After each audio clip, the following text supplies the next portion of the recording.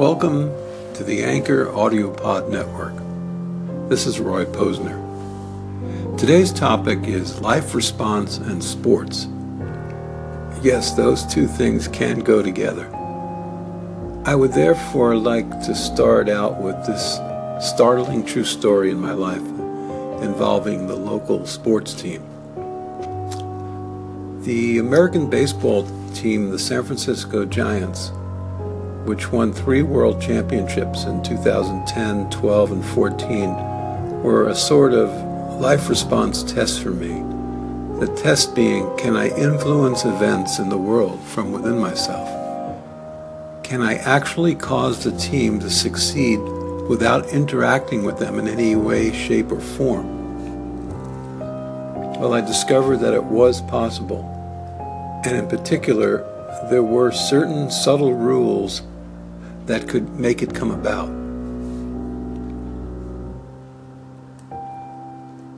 One was for me to withdraw all interest in the team when things were at a tight, critical moment, which had the effect of suddenly and most dramatically propelling the team upward from where they were a moment earlier. Then there were other times when I needed to interfere. In other words, actively engage in the unfolding of events by taking a keen interest in the outcome of the game. And when I did, again, it propelled the team upward in the match, often bringing about the winning run. So knowing when to detach and disengage from the team's current situation and when to engage in it, whether on radio or via the internet, were 2 methods for evoking a positive response from the object of my attention, here being my interest in having the sports team, the Giants, succeed. I found it particularly interesting how the power of disengagement, called detachment in India, has this power. That is, how each time I practiced that approach in a close situation between my team and its rival, suddenly things started going well for those whom I was rooting for. Again, when there were intense moments where the outcome was to be decided, I would withdraw all interest in events and put my focus elsewhere, sometimes simply walking out of the room.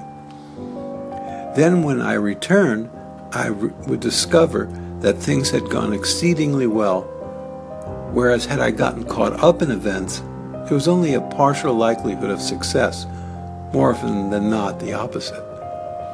So I followed these 2 subtle methods of detachment and engagement into the baseball playoffs and then into the World Series, which constantly propelled the team upward. It happened dozens of times with remarkable consistency, and it led to the Giants winning 3 world titles in 5 years.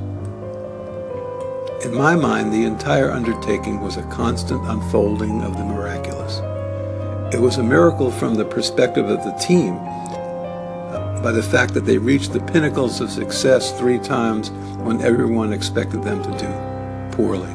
And it was also a miracle in my own experience in that my engagement with the team had the miraculous effect of propelling them to the stars.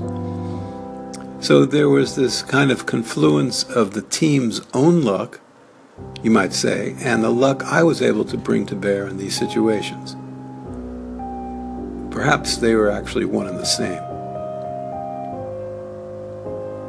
So that's all for now.